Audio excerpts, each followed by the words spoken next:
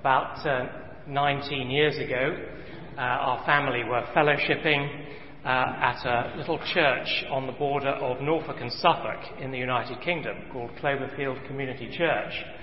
And it played a significant role in our journey to South Africa, because it was while we were there that Bishop Frank Retief came and did a mission in our church and stayed with us, and following that invited us to come and spend Christmas with him here in Cape Town.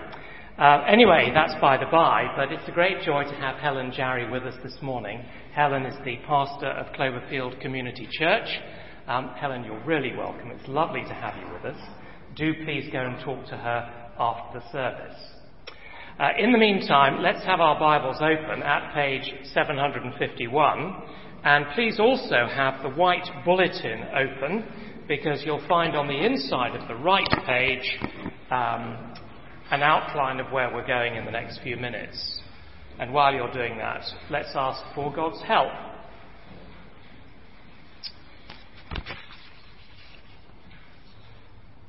Heavenly Father, it is our joy to worship you together and to bring you the adoration of our hearts and the consecration of our lives.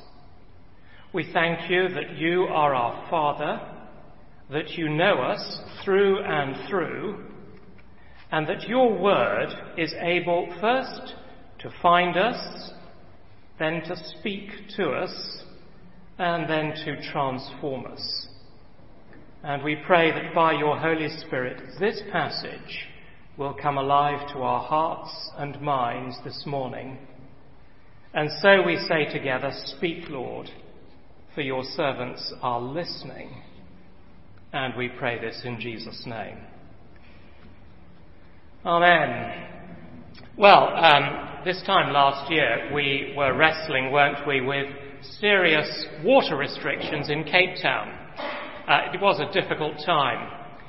We lived in constant fear of day zero and the hideous possibility that a day might actually come when you would turn on a tap and nothing would come out. And I think some of us realised, perhaps for the first time in that experience, just how essential water really is. Now that, I think, helps us to begin to understand our passage this morning. Because at one level, John chapter 4 is all about water, and it's all about being thirsty. So, if you want a verse to get us started, I think verse 15 is as good as any, where the Samaritan woman says to the Lord Jesus, "Give me this water."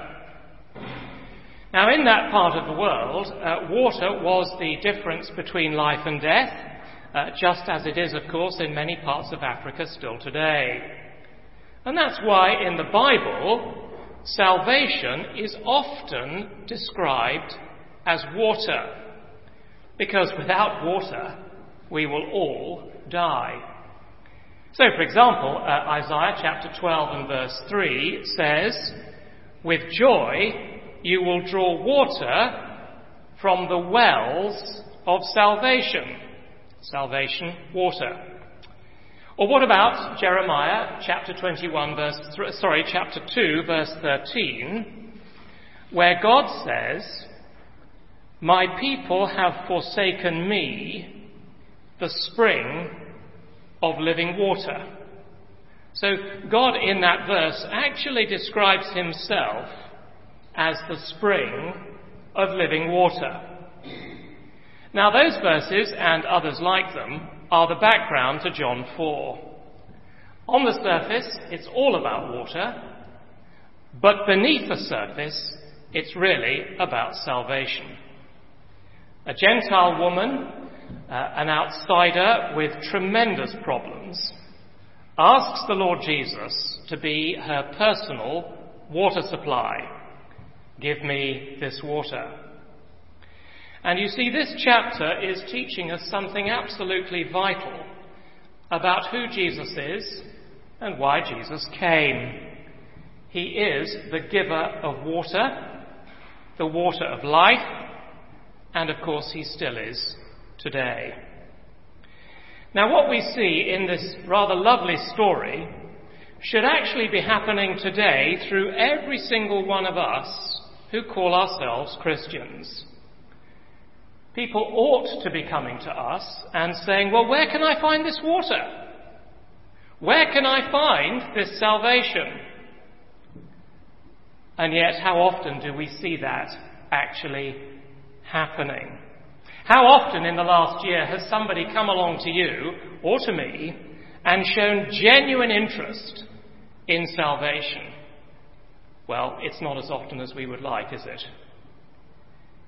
Now, although John chapter 4 is not primarily a manual on personal evangelism, in many, many ways, as we see the Lord Jesus talking with this woman, we are being given a pattern for witnessing.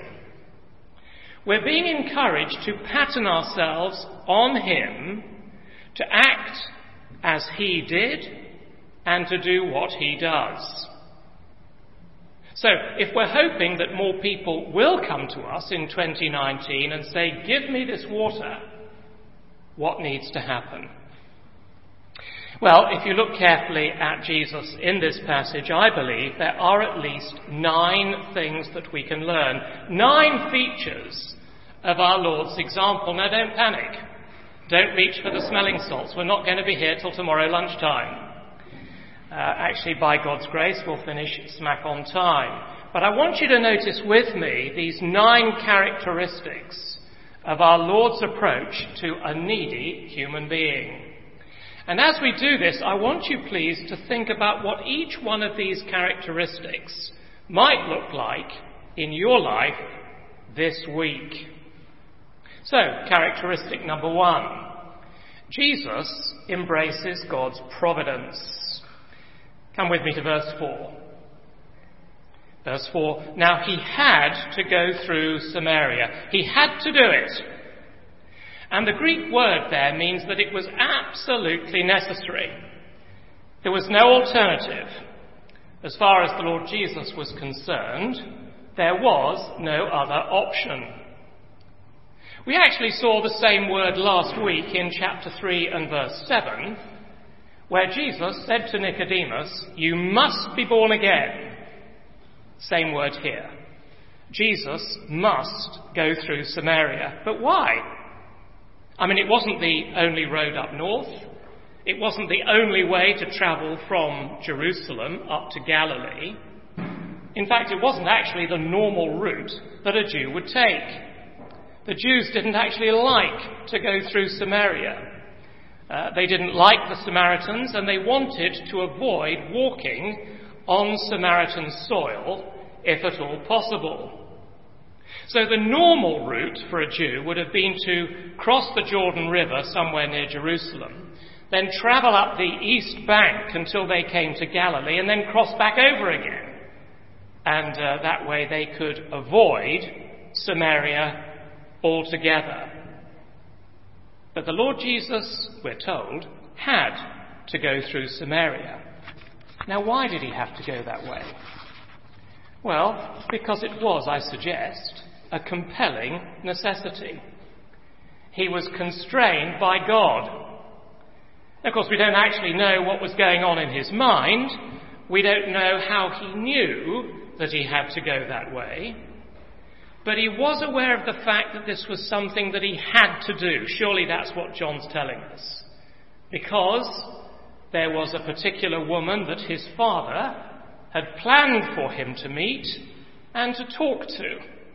And that's the only reason he had to go that way. So whatever Jesus knew or didn't know at this point, we can't say precisely, but he was conscious of his father's leading.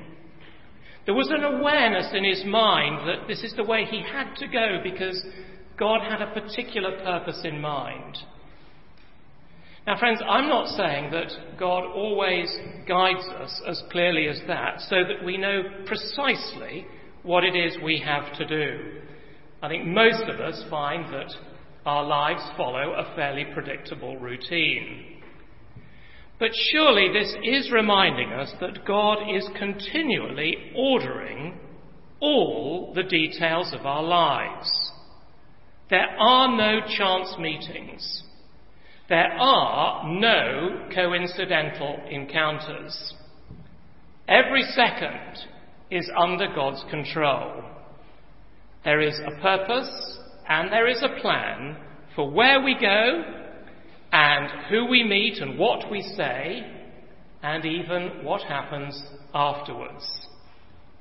And I'm simply making the point, I think, that each one of us ought to be conscious of that. You know, we're not meant to drift through our lives with our eyes closed. Rather, we are to be aware of God's providence in our circumstances. And so when we find ourselves talking with somebody, we ought to be thinking, well, I'm not here by accident. I'm here in the wise providence of God. When I got up this morning, God had planned for me to meet this particular person. He knew that this conversation was going to take place. It was part of his plan for my life. And you see, every encounter could potentially have eternal significance.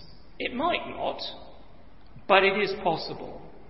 And it is a thrilling perspective to live with that in our minds. That every moment of our lives is potentially hugely significant. We can never say, nothing important is going to happen today.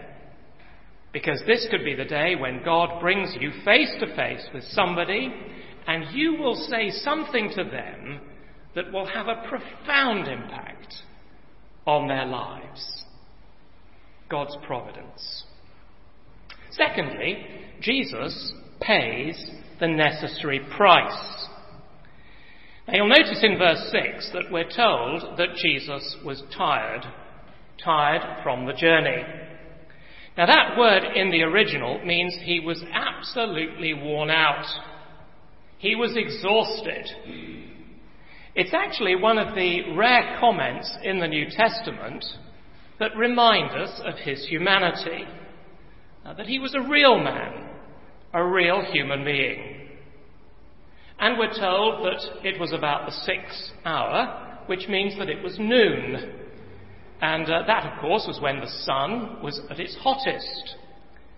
It was, I suppose you would say, siesta time when the shops were closed and everybody was resting from their work until it got cooler. So here you have a tired, weary, exhausted, thirsty man at the most difficult time of day, and in all probability all he wanted to do was sit down and rest. But somebody comes. And notice, will you, that the Lord doesn't say, well, I'm terribly sorry, but it's my time off. It's the lunch break. No, he puts his exhaustion aside and he gives this woman his full attention. He gathers his faculties and he gives himself to talking to her. Now, friends, you see, God does not always give us opportunities at times that are the most convenient for you and me. In fact, I think often those opportunities come when we're busy, when we're tired, when we're not feeling very well, when we're stressed, when we're distracted, and in truth, when the last thing we feel like doing is talking about the things of God. When everything inside us is screaming, this is just not a good time. Now the question, of course, is, are we willing to go past that?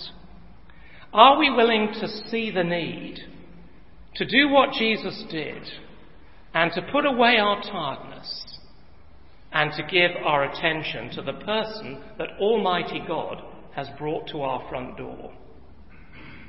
Are we willing to suffer in order to seize a God-given opportunity? Jesus pays the necessary price. Thirdly, Jesus crosses barriers. Now, there were at least 4 barriers between these two people. For a start, there was the barrier of race. There was a long history of hostility between the Jews and the Samaritans. Many Jews would have preferred the company of Gentiles to Samaritans. The rabbis taught that if as a Jew you met a Samaritan on the road, what you should actually do is start walking in the ditch to prevent your two shadows touching each other. They disliked the Samaritans so much, they didn't even want their shadows touching on the road. So there was a racial barrier. Secondly, there was the barrier of religion. The Samaritans had a kind of corrupted idea of the Jewish faith. They only accepted the first 5 books of the Old Testament, and instead of making the journey to worship at the temple in Jerusalem, they worshipped on Mount Gerizim, which is in Samaria, and a number of other differences besides. Now, I think it's absolutely fascinating in this story to see how winsome and how sensitive the Lord is towards this woman. He's very compassionate towards her. And yet, when this particular issue comes up, Jesus does not steer away from the truth. Did you notice that? He makes it very clear to her in verse 22. He says, "You Samaritans worship what you do not know. Salvation's from the Jews." He speaks to her very directly and very bluntly.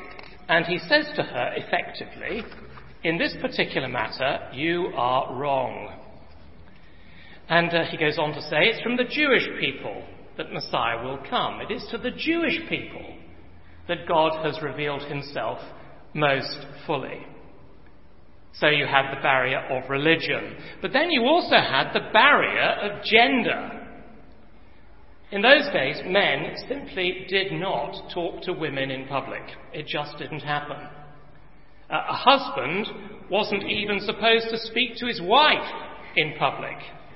It just wasn't done. The rabbis said it is forbidden to give a woman any greeting. And if you couldn't speak to a Jewish woman in public, how much less a stranger and a Samaritan? And that's why, of course, the woman says to the Lord Jesus in verse 9, "You're a Jew and I'm a Samaritan woman. How can you ask me for a drink?" The barrier of race, the barrier of religion, the barrier of gender, and then, of course, the barrier of sin. I mean, here you've got the pure, sinless Son of God, and he's talking to this woman, and she is living with her 6th partner. There's no longer even a pretense of marriage. I mean, she's gone way past that. This is the 6th man she's been living with. And in the culture of those days, well, she would have been considered a prostitute, an immoral woman, and no respectable man would have gone anywhere near her. And that, of course, is why she's coming to draw water at noon, because nobody drew water at noon. You went to the well when it was cool, first thing in the morning, last thing at night. But she was coming at noon precisely because she knew no one else would be there. She was an outcast. So there, friends, are the barriers. Race, religion, gender, sin. And yet, the Lord Jesus crosses every single one. Here are 2 people who normally wouldn't even look at one another, but the Lord sits down and he talks to her. Now that is a challenge, isn't it? That is a challenge. You know, we say we believe that the gospel is for everybody. But what about our practice? Do we live up to what we say we believe? How many barriers are we willing to cross? Are we willing to cross racial barriers, religious barriers, social barriers, moral barriers? Are we actually willing to reach out to people who are very unlike ourselves? In many ways, people we perhaps normally wouldn't choose to spend any time with. To put the question another way, please think, who are the Samaritans in our culture? And what wells of water are there where we might find them?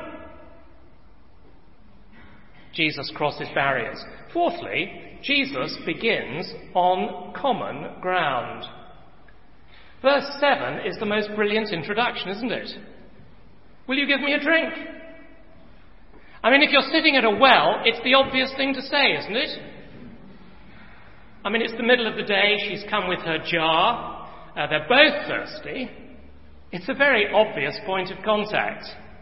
So he's talking to her in language she can understand. And his question, you see, is not threatening, is it? She can relate to it, it's perfectly natural. She's not going to go away and say, how weird, what a weird question. No, she's surprised that he speaks to her, but what Jesus says is very normal and it's very natural. It's a genuine request, actually. So think about that. Jesus really is thirsty. So this isn't a trick. This isn't a witnessing technique. Jesus hasn't been reading a handbook on personal evangelism that says, the first thing you've got to do is bring up the subject of water and then you can jump from there to the water of life. So there's nothing fake, there's nothing phony, there's nothing unnatural about the question. And it's always wrong, isn't it, to treat people in a phony way or a fake way. We shouldn't use techniques and tricks. We shouldn't manipulate people. Here is a thirsty man. Please give me a drink of water. And notice also that Jesus here is showing her his vulnerability, his need. He's not coming across to her, is he, as this superior man who's come along to straighten out her life. You poor woman, I've got just what you need. I mean, how patronising would that be? He'll get to her need, but he starts by asking her for help. He's allowing her to feel wanted and to realise that she's in a position to help somebody else. Isn't that brilliant? See, with a stranger, I think it's hardly ever right to sort of plunge into the heart of the gospel. No, we need to begin where people are. And we need to begin in a genuine, non-manipulative way. Actually, what we need to do is show shared humanity. Something I think very appealing to people, to unbelievers, about asking them for help. It actually brings out the best in them. One writer puts it like this. He says, to acknowledge our need of the kindness, gifts, wisdom and advice an unbeliever can give is encouraging to those who might have been led to expect only scorn or condescension from us. So here we've got a very natural, appealing beginning. But then number 5, Jesus provokes curiosity. The woman says, how can you ask me for a drink? And the Lord answers with a very intriguing statement, doesn't he, in verse 10? If you knew the gift of God and who it is that asks you for a drink, you would have asked him and he would have given you living water. And then he stops. Doesn't say any more. It's very, very clever. Think about what he said. He said there is a gift. Well, that's pretty interesting because everybody wants a gift. And he's also said, hasn't he, that he is not quite what this woman thinks he is. That he could do something valuable for her. And it's got something to do with living water. And that's all he says. If you only knew what I could do for you. I think that sometimes, as witnesses, we say too much. We say too much too soon. We force ourselves and our message onto people before they're ready to hear it. We don't say something and then stand back and let the other person come back to us. Do you agree with that? We're not patient enough. And our Lord here, I think, is saying, be patient. Stimulate their thinking. Provoke their curiosity. Give people a chance to engage with us and to ask their own questions. So, for example, somebody might come up with a hostile comment and say, I don't agree. I don't think there is a God, and I don't think that a good God would send people to hell. Now, how are you going to deal with that? A good response would be to say, do you know, I used to think just like that. And then stop. Because when you say that, what you're saying is, I don't agree with you, I think you're wrong, but you are not saying it in an offensive way. You're saying, yes, that is what I used to think, but you're also saying, I don't think that way now. Something has changed my thinking. And can you see that by doing it like that, you're giving them the opportunity of asking, well, why don't you think that way any longer? And then you can tell them. But you see, you're not threatening them. You're not attacking them. You're not putting them on the defensive. What you're actually doing is fishing. Jesus has called us to be fishers of men.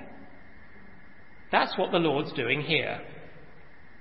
He says, if you knew the gift of God, you would have asked him, and he would have given you living water. And she takes the bait. She takes the bait. He provokes her curiosity. Number 6, he makes her a very attractive promise. Now think about it. Here is this woman who has to make this very painful and embarrassing journey to the well every day.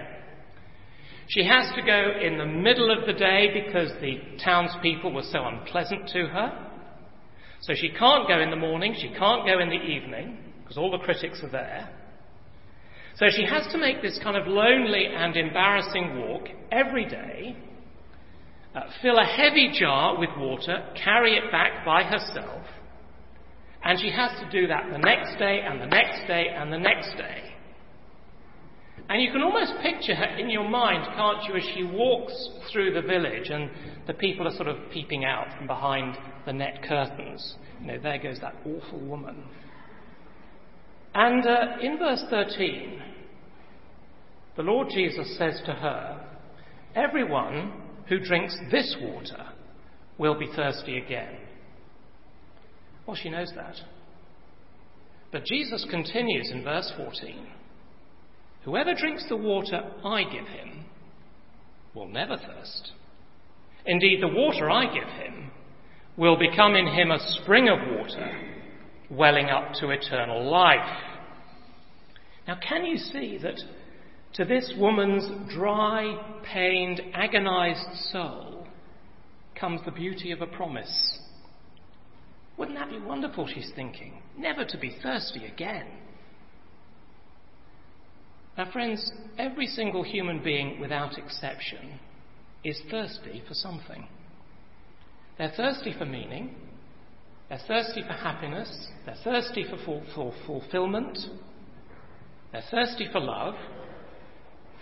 And every human being is going to the wells of this world with their empty water jars. And they're finding that they have to keep coming back again and again and again.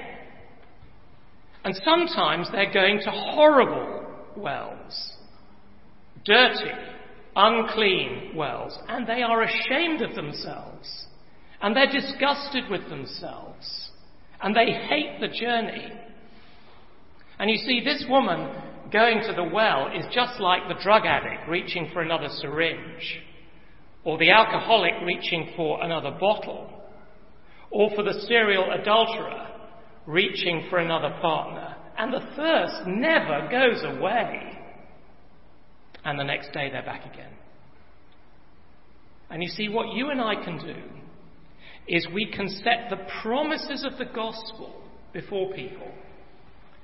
Offer them the Lord Jesus Christ in the beauty of his promises, what he does for human beings: peace, forgiveness, love, hope, family, salvation. C.H. Spurgeon said that we should make the mouths of unbelievers water for the gospel. It's a great phrase, isn't it? And that's what Jesus is doing here. He makes this woman a very attractive promise. But then seventhly, won't you please notice that Jesus refuses to be sidetracked. If you study the text carefully, it's very obvious that she's beginning to get rather uneasy. She's twigged that there's a little bit more going on here than ordinary H2O. And so her defense mechanism kicks in. Verse 12, she says, "Are you greater than our father Jacob? Who do you think you are?" That's a defense mechanism. Or what about verse 20? I think verse 20 is a cracker. Our denomination doesn't teach the same thing as your denomination. Our fathers worshipped on this mountain, but you Jews claim the place where we must worship is in Jerusalem. Let's have a discussion about the proper place for worship. Let's take the spotlight off me and my problems and have a nice theological discussion.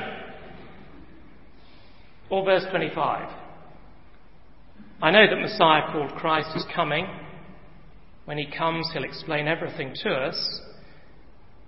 Well, I know that one day we're going to get the answer to all of these complicated problems. Let's just leave them on one side until then. Now, friends, that is camouflage. Have you come across camouflage in your witnessing? Can you recognize it? There are lots of examples. Here's one. You Christians don't believe in evolution, do you? Why is the church anti-gay? What about all the different denominations? How do you explain that? Now, that is all camouflage. And too often, you see, the danger is that we allow ourselves to get sucked into discussing these things with people. I'm not saying those questions aren't important, and I'm not saying there isn't a place for discussing them. But they're not going to save anybody's soul.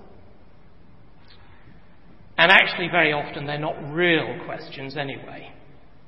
They're ways of dodging the issue. They're ways of taking the spotlight off me and my problems and my need and diverting it onto something utterly impersonal. And although Jesus does here clear up some of the misunderstandings, please notice that he will not allow himself to get diverted. He presses on with the main issue, which is this poor woman and her thirst.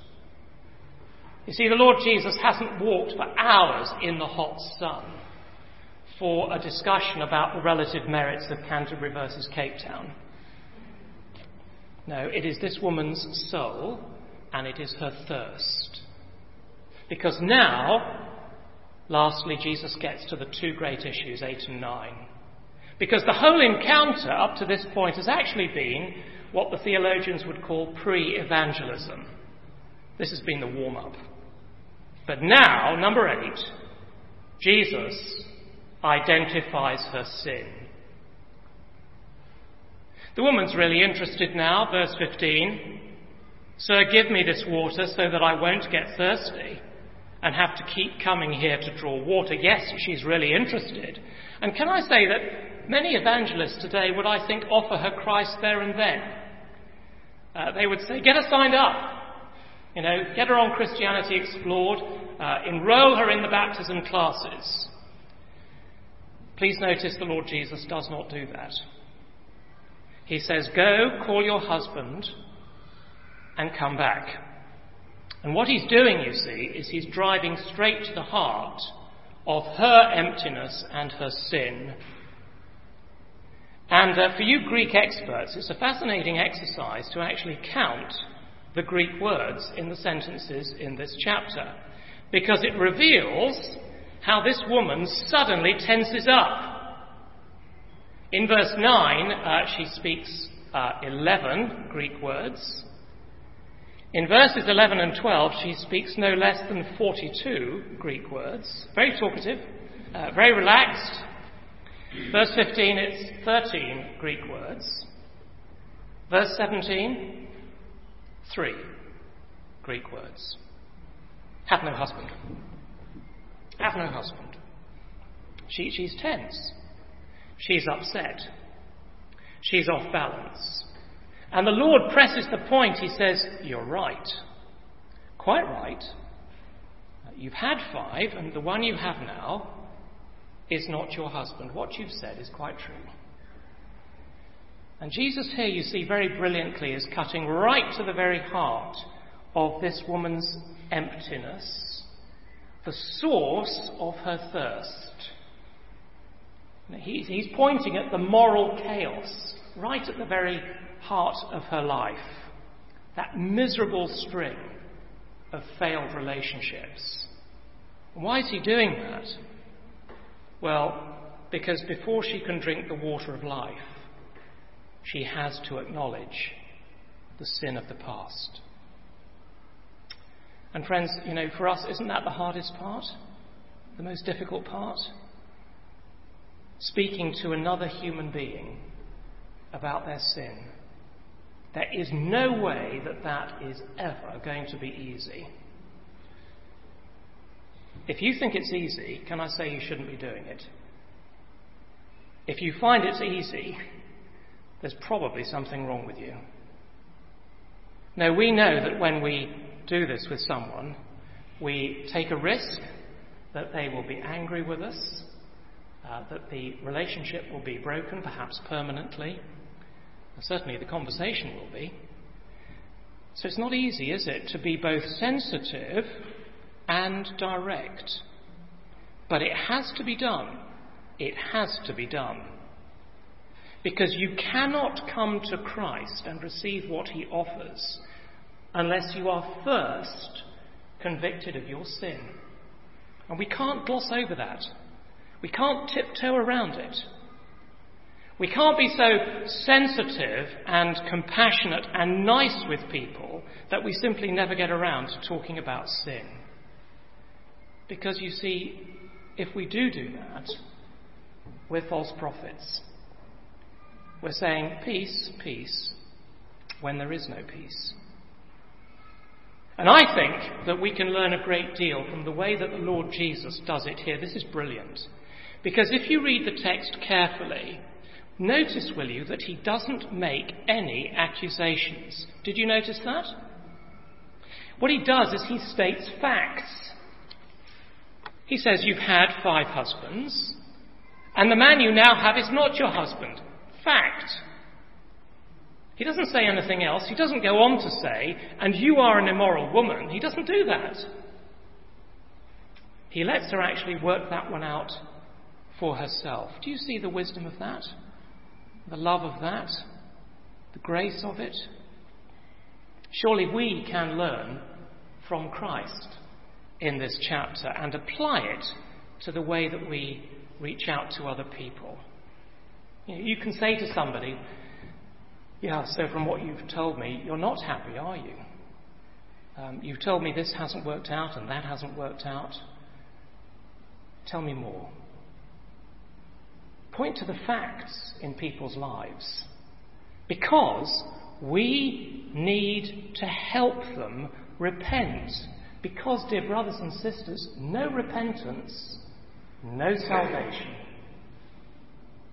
No repentance, no salvation. Notice lastly, number 9, the Lord focuses on himself. Verse 25, the woman said, I know that Messiah, called Christ, is coming. When he comes, he will explain everything to us. Then Jesus declared, I who speak to you am he. And there is something very, very special going on here. Because apart from his statement to the blind man in chapter 9, this is the clearest revelation that Jesus gives of himself in the entire gospel up to the moment of his trial. Jesus reveals himself most clearly Not to the disciples, not to Nicodemus, not to the Jews, but to a poor, immoral, despised Samaritan woman. I, who speak to you, am he. And he reveals himself to her to bring her to new life. And that, friends, is where our witness must be focused, on the Lord Jesus. Whatever else we say or do not say, we need to speak of Christ. And we need to bring people face to face with him, which is what John does in his gospel so brilliantly. Because Jesus is the only Saviour. And it is only through faith in him that they can experience and enjoy eternal life. So if you want to grade these 9 lessons in order of importance, well then 8 and 9 are the 2 most important. 8 and 9 are the absolute non-negotiables. Repentance, faith. The others are desirable. The others are good. 8 and 9 are absolutely essential, because without them, there's no evangelism. And then we're told in verse 28, and this is deeply symbolic, I think. Just look at verse 28. Leaving her water jar, the woman went back to the town. Well, why does John record that tiny detail, that she left her water jar? Well, I think John is saying to us that in the deepest sense, this woman's thirst was now satisfied. She's found the living water. She's not now going to have to go hunting for another man. She doesn't have to go for another sexual experience or conquest. The days of, as it were, carrying her water jar emotionally and spiritually are now over. She doesn't need the jar anymore because she's found the fountain. She's found the river of life. And it's very wonderful at the end of the chapter that she now becomes the most marvellous witness herself, because she goes back to her village and testifies to the people. They come out to meet Jesus. And as we close, just please fix your nose on verse 39. Verse 39.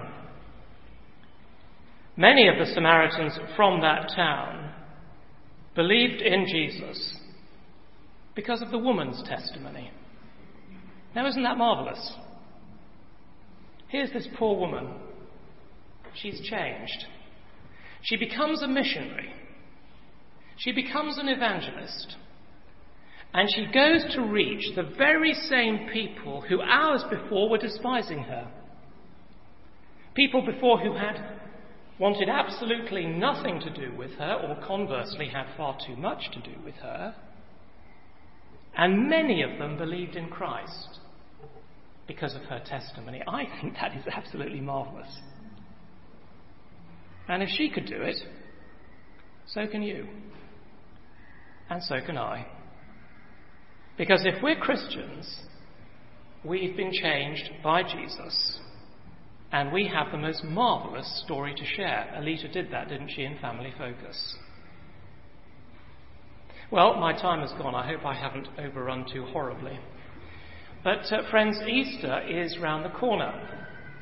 So for your homework this week, will you please take time to pray over and reflect on these 9 characteristics and ask God to give you opportunities to put them into practice.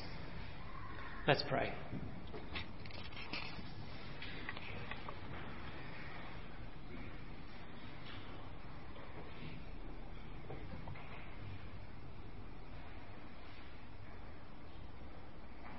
Heavenly Father, you have given Christ as our example in everything, and we marvel at his wisdom and compassion as we see him talking with this poor woman, so very unlike him in almost every way, but with wonderful tenderness and sensitivity, directness and courage. he leads her to acknowledge her sin and to respond to the gospel. Lord, help us to learn from our Master.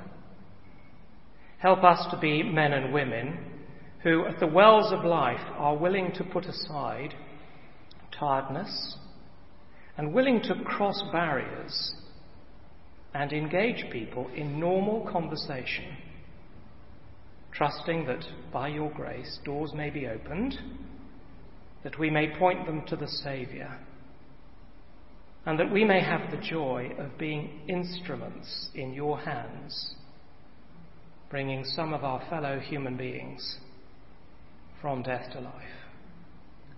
And these things we ask for Christ our Saviour's sake. Amen.